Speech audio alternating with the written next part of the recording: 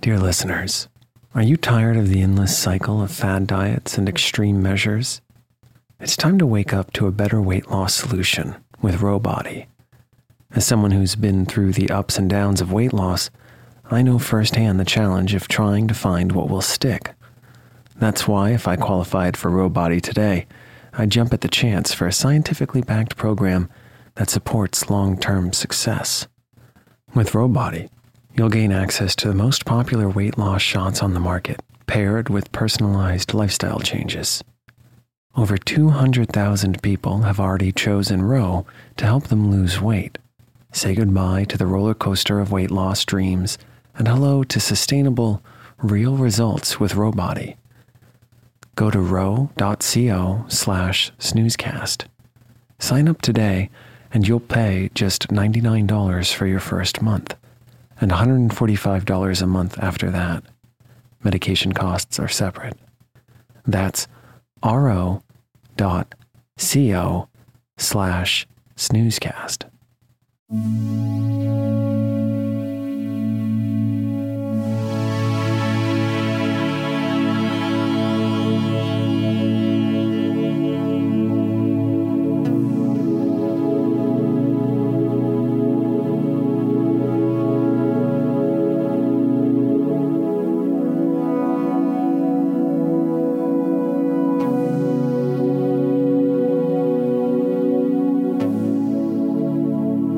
Welcome to Snoozecast, the podcast designed to help you fall asleep. Find us on snoozecast.com and follow us on Instagram @snoozecast to find behind-the-scenes content. If you enjoy our show, please write a review on the Apple Podcasts app, which helps new listeners to find us. Thank you to our listeners who have already done so. We read and appreciate every single one. This episode is dedicated to Courtney, who requested this story, and brought to you by Wild Blueberries. Tonight, we'll read from The Boxcar Children, written by first grade school teacher Gertrude Chandler Warner and published in 1924. The Boxcar Children tells the story of 4 orphan children, Henry, Jesse, Violet, and Benny. They create a home for themselves in an abandoned boxcar in the forest. They eventually meet their grandfather, who is a wealthy and kind man, although the children had believed him to be cruel. As she wrote the story, Warner read it aloud to her classes and rewrote it many times to make it easy to understand and enjoyable.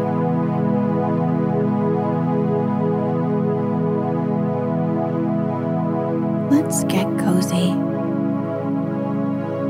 Close your eyes.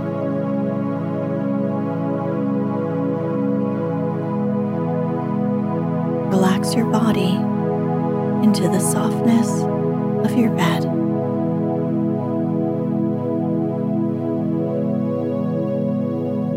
Now, take a few deep breaths.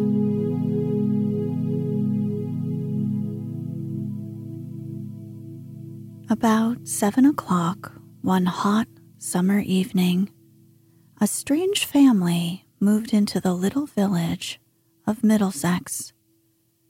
Nobody knew where they came from or who they were, but the neighbors soon made up their minds what they thought of the strangers. There was a glimpse of a 13-year-old boy. Toward 8 o'clock, a pretty, capable-looking girl of 12 came out of the house and bought a loaf of bread at the baker's. And that was all the villagers learned about the newcomers that night. "There are 4 children," said the bake shop woman to her husband the next day, "and at least I learned their mother is dead. They must have some money, for the girl paid for the bread with a $1 bill, but I don't know about the father." "Make them pay for everything they get," growled the baker, who was a hard man. Soon they will only be beggars. The next day, the oldest boy and girl came to ask the bake shop woman to come over. Their parents were both gone for good. She went over willingly enough, for someone had to go. But it was clear that she did not expect to be bothered with 4 strange children, with the bakery on her hands and 2 children of her own. "Haven't you any other folks?" she asked the children. "We have a grandfather in Greenfield," spoke up the youngest child before his sister could clap her hand over his mouth. "Hush, Benny," she said anxiously. This made the bake shop woman suspicious. "What's the matter with your grandfather?" she asked. "He doesn't like us," replied the oldest boy reluctantly. "He didn't want my father to marry my mother." "Did you ever see him?" "Jess has. Once she saw him." "Oh, he didn't see me, though," replied Jess. "He was just passing through where we used to live, and my father pointed him out to me." "Where did you used to live?" went on the questioner. But none of the children could be made to tell. "We'll get along all right alone, won't we, Henry?" declared Jess. "Indeed we will," said Jessie. "I'll stay in the house with you tonight," said the woman at last, "and tomorrow we will see what can be done."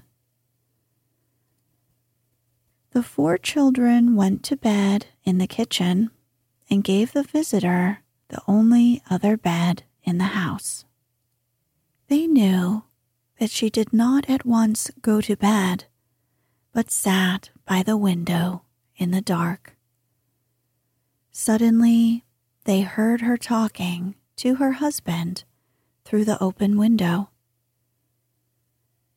"They must go to their grandfather, that's certain," Jess heard her say. "Of course," agreed her husband. "Tomorrow we will make them tell us what his name is." Soon after that, Jess and Henry heard her snoring heavily. They sat up in the dark. "Mustn't we surely run away?" whispered Jess in Henry's ear. "Yes," whispered Henry. "Take only what we need most. We must be far off before morning, or they'll catch us." Jess sat still for a moment, thinking. For every motion she made must count. "I will take both loaves of bread," she thought, "and Violet's little work bag. Henry has his knife, and all the money Father left us is in my pocket." She drew it out and counted it in the dark, squinting her eyes in the faint light of the moon. It amounted to nearly $4. "You'll have to carry Benny until he gets waked up," whispered Jess. "If we wake him up here, he might cry." She touched Violet as she spoke. "Shh, Violet, come, we're going to run away," she whispered. The little girl made no sound. She sat up obediently and tried to make out the dim shadow of her sister. "What shall I do?" she said, light as a breath. Carry this, said Jess, handing her the work bag and a box of matches. Jess tiptoed over to the tin box on the table, drew out the 2 loaves of bread, and slipped them into the laundry bag. She peered around the room for the last time and then dropped 2 small, clean towels and a cake of soap into the bag. All right, pick him up, she said to Henry. Henry bent over the sleeping child and lifted him carefully. Jess took the laundry bag, turned the doorknob ever so softly, opened the door ever so slowly, and they tiptoed out in a procession. Jess shut the door with as much care as she had opened it, listened to the bake shop woman's heavy snoring for a moment, and then they turned and picked their way without a sound to the country road. She may wake up before morning, you know, whispered Henry. We must do our fastest walking before then. If we can only get to another town before they find out we're gone, they won't know which way to go. Jess agreed, and they all walked briskly along in the faint moonlight. How far can you carry Benny? Asked Violet. Oh, at least a mile, said Henry confidently, although his arms were beginning to ache. Benny was 5 years old, and he was a fat, healthy boy as well. I think we could all walk faster if we woke him up, said Jess decidedly. We could each take his hand and almost carry him along. Henry knelt by the roadside and set the little fellow against his knee. Come, Benny, you must wake up now and walk, said Jess coaxingly. Go away, Benny mumbled with his eyes shut, trying to lie down again. Let me try, Violet offered softly. Say, Benny, you know little Cinnamon Bear ran away to find a nice warm bed for the winter? Now, you play your Cinnamon, and Henry and Jess will help you along, and we'll find a bed. Violet's little plan worked. Benny was never too cross to listen to the wonderful stories his sister Violet could tell about Cinnamon Bear. He stood up bravely and marched along, yawning, while his big brother and sister almost swung him between them. Not a soul passed them on the country road. All the houses they saw were dark and still. And when the first faint streaks of morning light showed in the sky, all 4 children were almost staggering with sleep.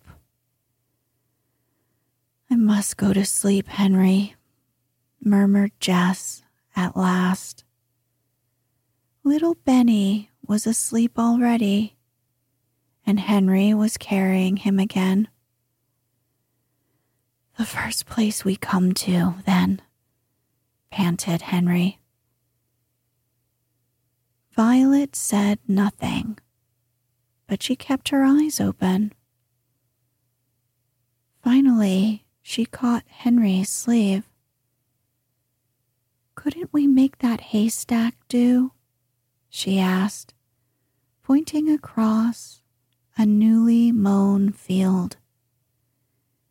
"Indeed we could," said Henry, thankfully.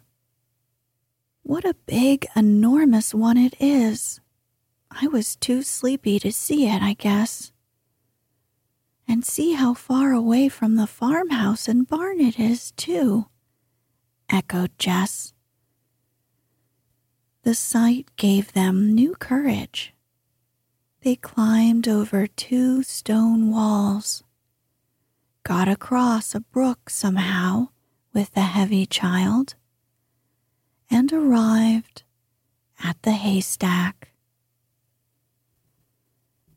Henry laid his brother down and stretched his aching arms, while Jess began to burrow into the haystack. Violet, after a moment of watching her, did the same.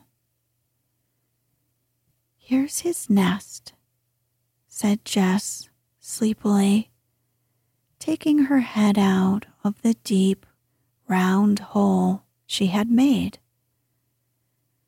Henry lifted the child into the opening and was pleased to see that he curled up instantly, smiling in his sleep.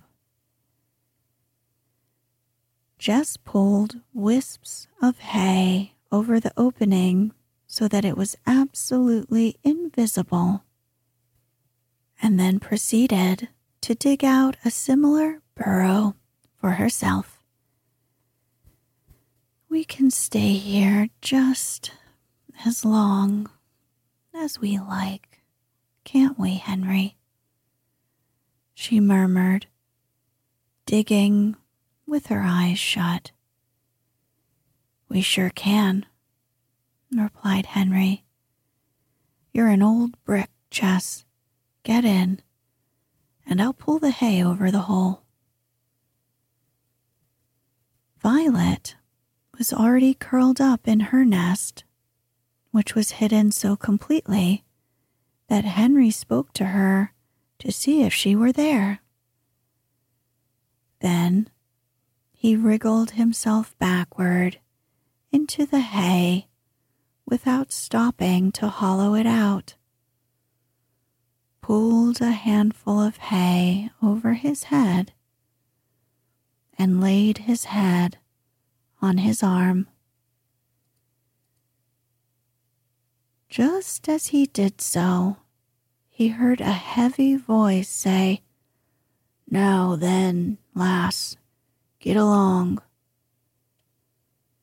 Then he heard the rumble of a milk wagon coming down a nearby lane, and he realized, thankfully, that they had just hidden themselves before the first farmer in the neighborhood had set off toward Middlesex with his milk cans. "He'll say he didn't meet us coming this way," thought Henry, "so they'll hunt for us the other way. That'll give us time to cover a lot more ground." He dropped asleep just as the roosters all over the valley began to answer each other. The roosters crowed and the hens clucked. The farmer's wife began to get breakfast, but the 4 children slept on. Dinner time came and went, and still they slept, for it must be remembered that they had been awake and walking during the whole night. In fact, it was nearly 7 o'clock in the evening when they awoke. Luckily, all the others awoke before Benny. "Can you hear me, Jess?" said Henry, speaking very low through the wall of hay. "Yes," answered Jess softly. "Let's make one big room of our nests." No sooner said than done. The boy and girl worked quickly and quietly until they could see each other. They pressed the hay back firmly until they had made their way into Violet's little room. And then she, in turn, groped until she found Benny. "Hello, little Cinnamon," whispered Violet playfully. And Benny at once made up his mind to laugh instead of cry. But laughing out loud was almost as bad. So Henry took his little brother on the hay beside him and talked to him seriously. "You're old enough now, Benny, to understand what I say to you. Now listen. When I tell you to keep still after this, that means you're to stop laughing if you're laughing, and be just as still as you possibly can. Do you understand?"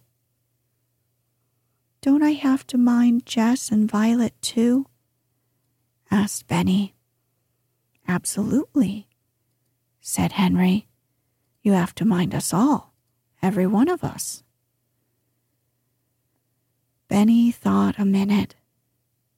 "Can't I ask for what I want any more?" he said. "Indeed you can," cried Jess and Henry together. "What is it you want?" "I'm awful hungry," said Benny anxiously. Henry's brow cleared. "Good old Benny," he said. "We're just going to have supper. Or is it breakfast?" Jess drew out the fragrant loaf of bread. She cut it with Henry's jackknife into 4 quarters, and she and Henry took the 2 crusty ends themselves. "That's because we have to be the strongest, and crusts make you strong," explained Jess.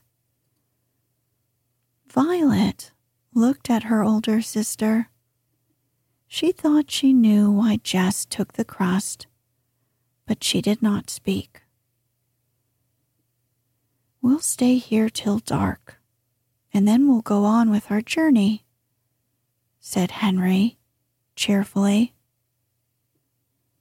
"I want a drink," announced Benny. "A drink you shall have," Henry promised, "but you'll have to wait till it's really dark. If we should creep out to the brook now, and anyone saw us—" He did not finish his sentence, but realized that Benny knew he must wait. He was much refreshed from his long sleep and felt very lively. Violet had all she could do to keep him amused, even with Cinnamon Bear and his 5 brothers. At last, Henry peeped out. It was after 9 o'clock. There were lights in the farmhouse still, but they were all upstairs. "We can at least get a drink now," he said, and the children crept quietly to the noisy little brook not far from the haystack. "Cup," said Benny. "No, you'll have to lie down and drink with your mouth," Jess explained. And so they did. Never did water taste so cool and delicious as it did that night to the thirsty children.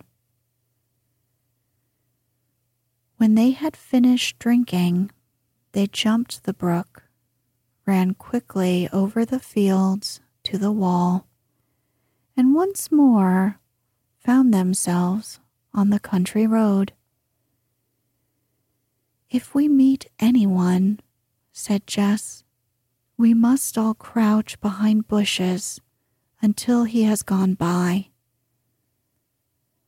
They walked along in the darkness with light hearts. They were no longer tired or hungry. Their one thought was to get away from their grandfather, if possible. "If we can find a big town," said Violet, "won't it be better to stay in than a little town?" "Why?" asked Henry, puffing up the hill. "Well, you see, there are so many people in a big town, nobody will notice us. And in a little village, everyone would be talking about us," finished Henry admiringly. "You've got brains, Violet." He had hardly said this when a wagon was heard behind them in the distance. It was coming from Middlesex. Without a word, the 4 children sank down behind the bushes like rabbits. The horse trotted nearer and then began to walk up the hill. "If we hear nothing in Townsend," they heard a man say, "we've plainly done our duty." It was the baker's voice. "More than our duty," said the baker's wife, "tiring out a horse with going a full day from morning until night." There was silence as the horse pulled the creaky wagon. "At least we'll go on to Townsend tonight," continued the baker, "and tell them to watch out. We need not go to Intervale, for they never could walk so far." "Well, we're rid of them, I should say," replied his wife. "They may not have come this way. The milkman did not see them, did he?"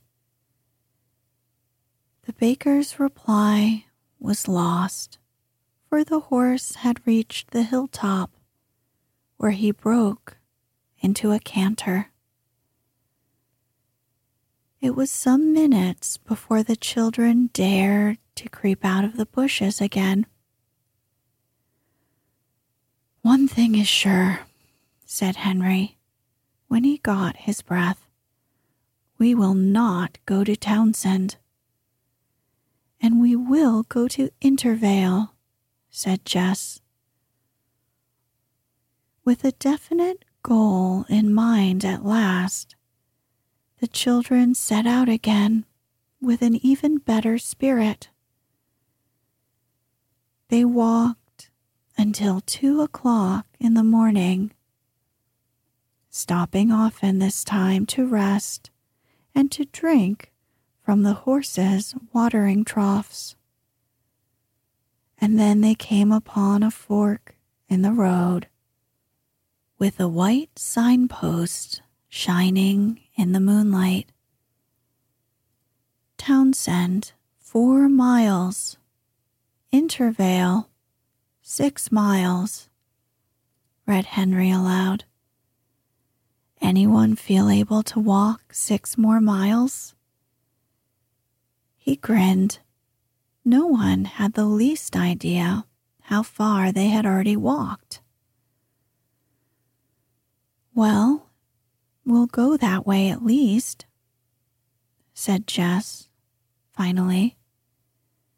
"That we will," agreed Henry, picking up his brother for a change and carrying him piggyback. Violet went ahead. The new road was a pleasant, woodsy one, with grass growing in the middle. The children could not see the grass, but they could feel it as they walked. "Not many people pass this way, I guess," remarked Violet.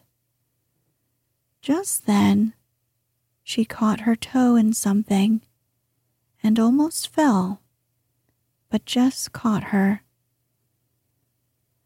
The two girls stooped down to examine the obstruction. "Hey," said Jess. "Hey," repeated Violet.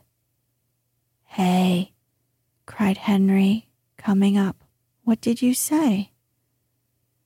"It must have fallen off somebody's load," said Jess. "We'll take it with us," Henry decided wisely. "Load on all you can carry, Jess." "For Benny," thought Violet to herself.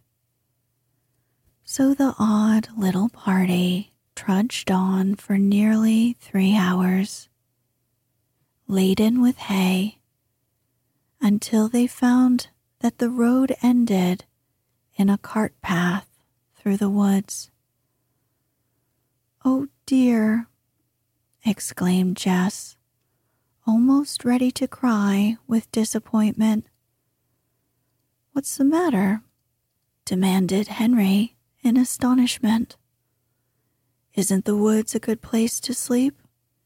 We can't sleep in the road, you know." "It does seem nice and far away from people," admitted Jess. "And it's almost morning." As they stood still at the entrance to the woods, they heard the rumble of a train.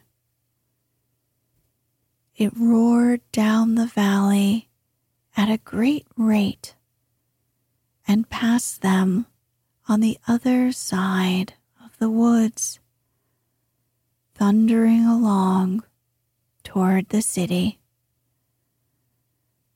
"Never mind the train either," remarked Henry. "It isn't so awfully near. And if it were, it couldn't see us."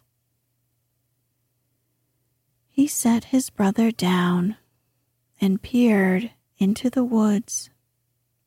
It was very warm.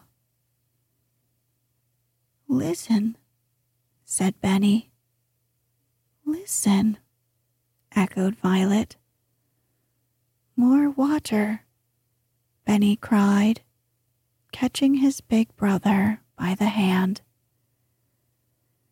"It is only another brook," said Henry with a thankful heart.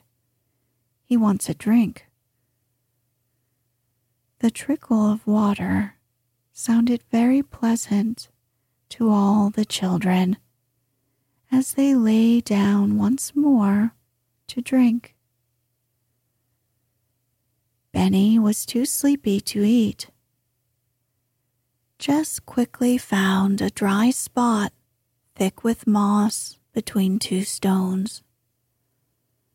Upon this moss, the 3 older children spread the hay in the shape of an oval bed.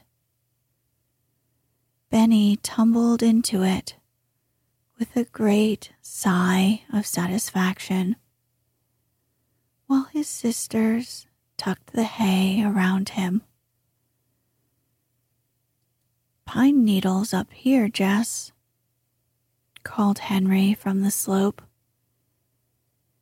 Each of them quickly scraped together a fragrant pile for a pillow, and once more lay down to sleep, with hardly a thought of fear. "I only hope we won't have a thunderstorm," said Jess to herself as she shut her tired eyes. And she did not open them for a long time, although the dark gray clouds piled higher and more thickly over the sleeping children. When Jess opened her eyes, it must have been about 10 o'clock in the morning. She sat up and looked all around her. She could see dimly the opening where they had come into the woods. She looked around to see that her family was still safely by her. Then she looked up at the sky.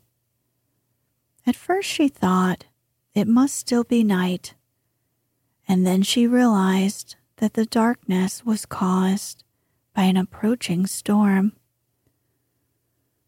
Whatever shall we do now?" demanded Jess of the air.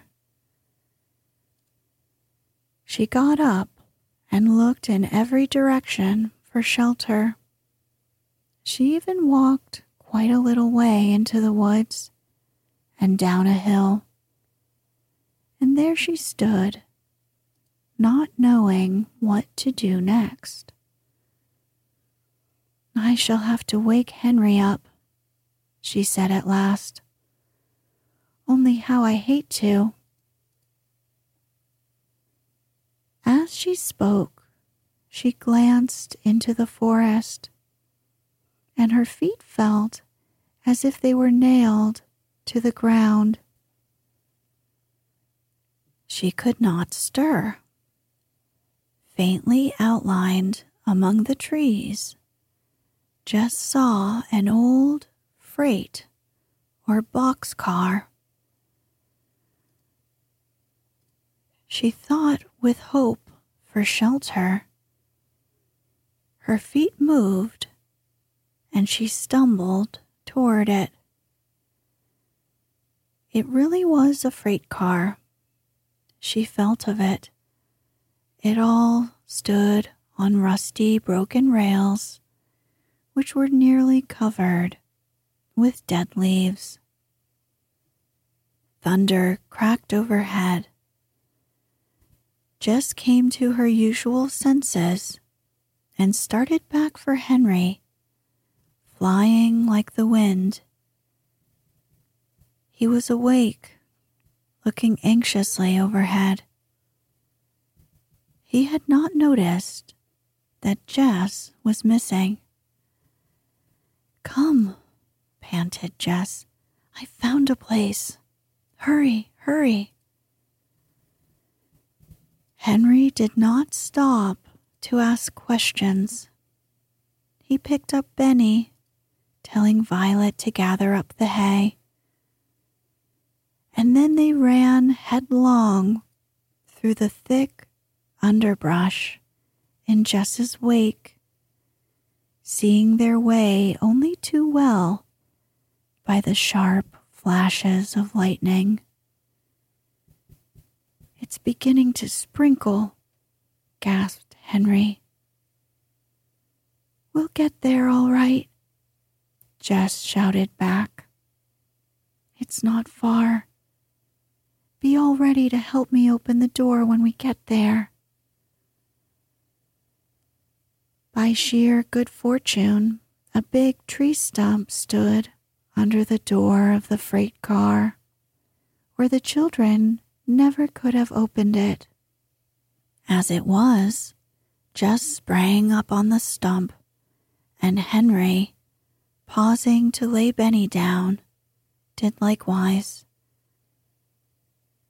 Together they rolled back the heavy door about a foot.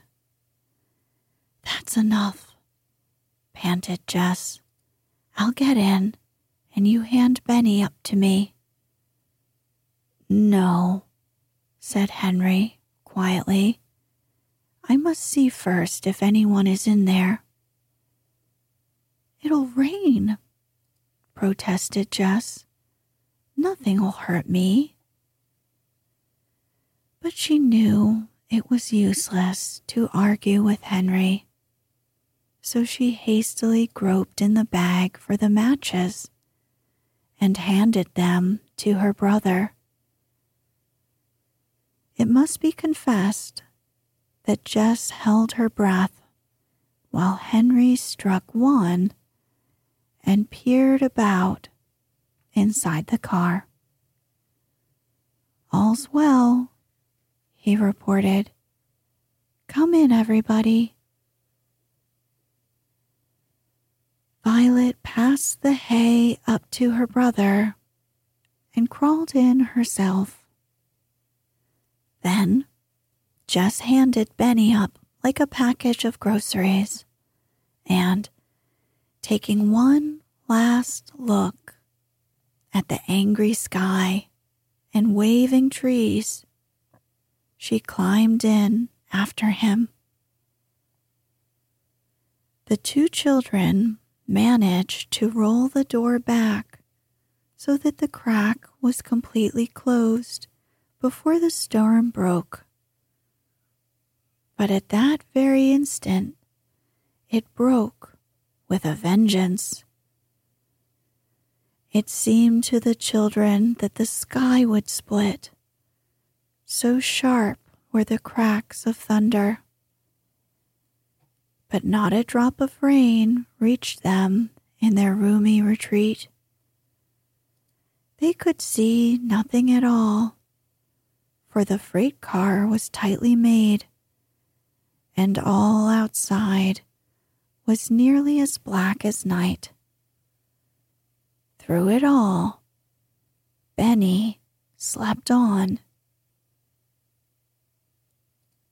Presently, the thunder grew fainter and rumbled away down the valley, and the rain spent itself.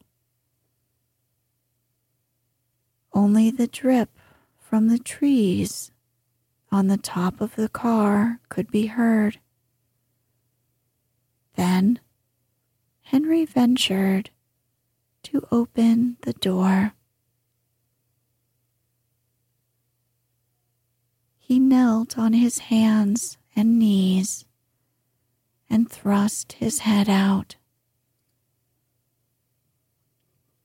The warm sunlight was filtering through the trees, making golden pools of light here and there.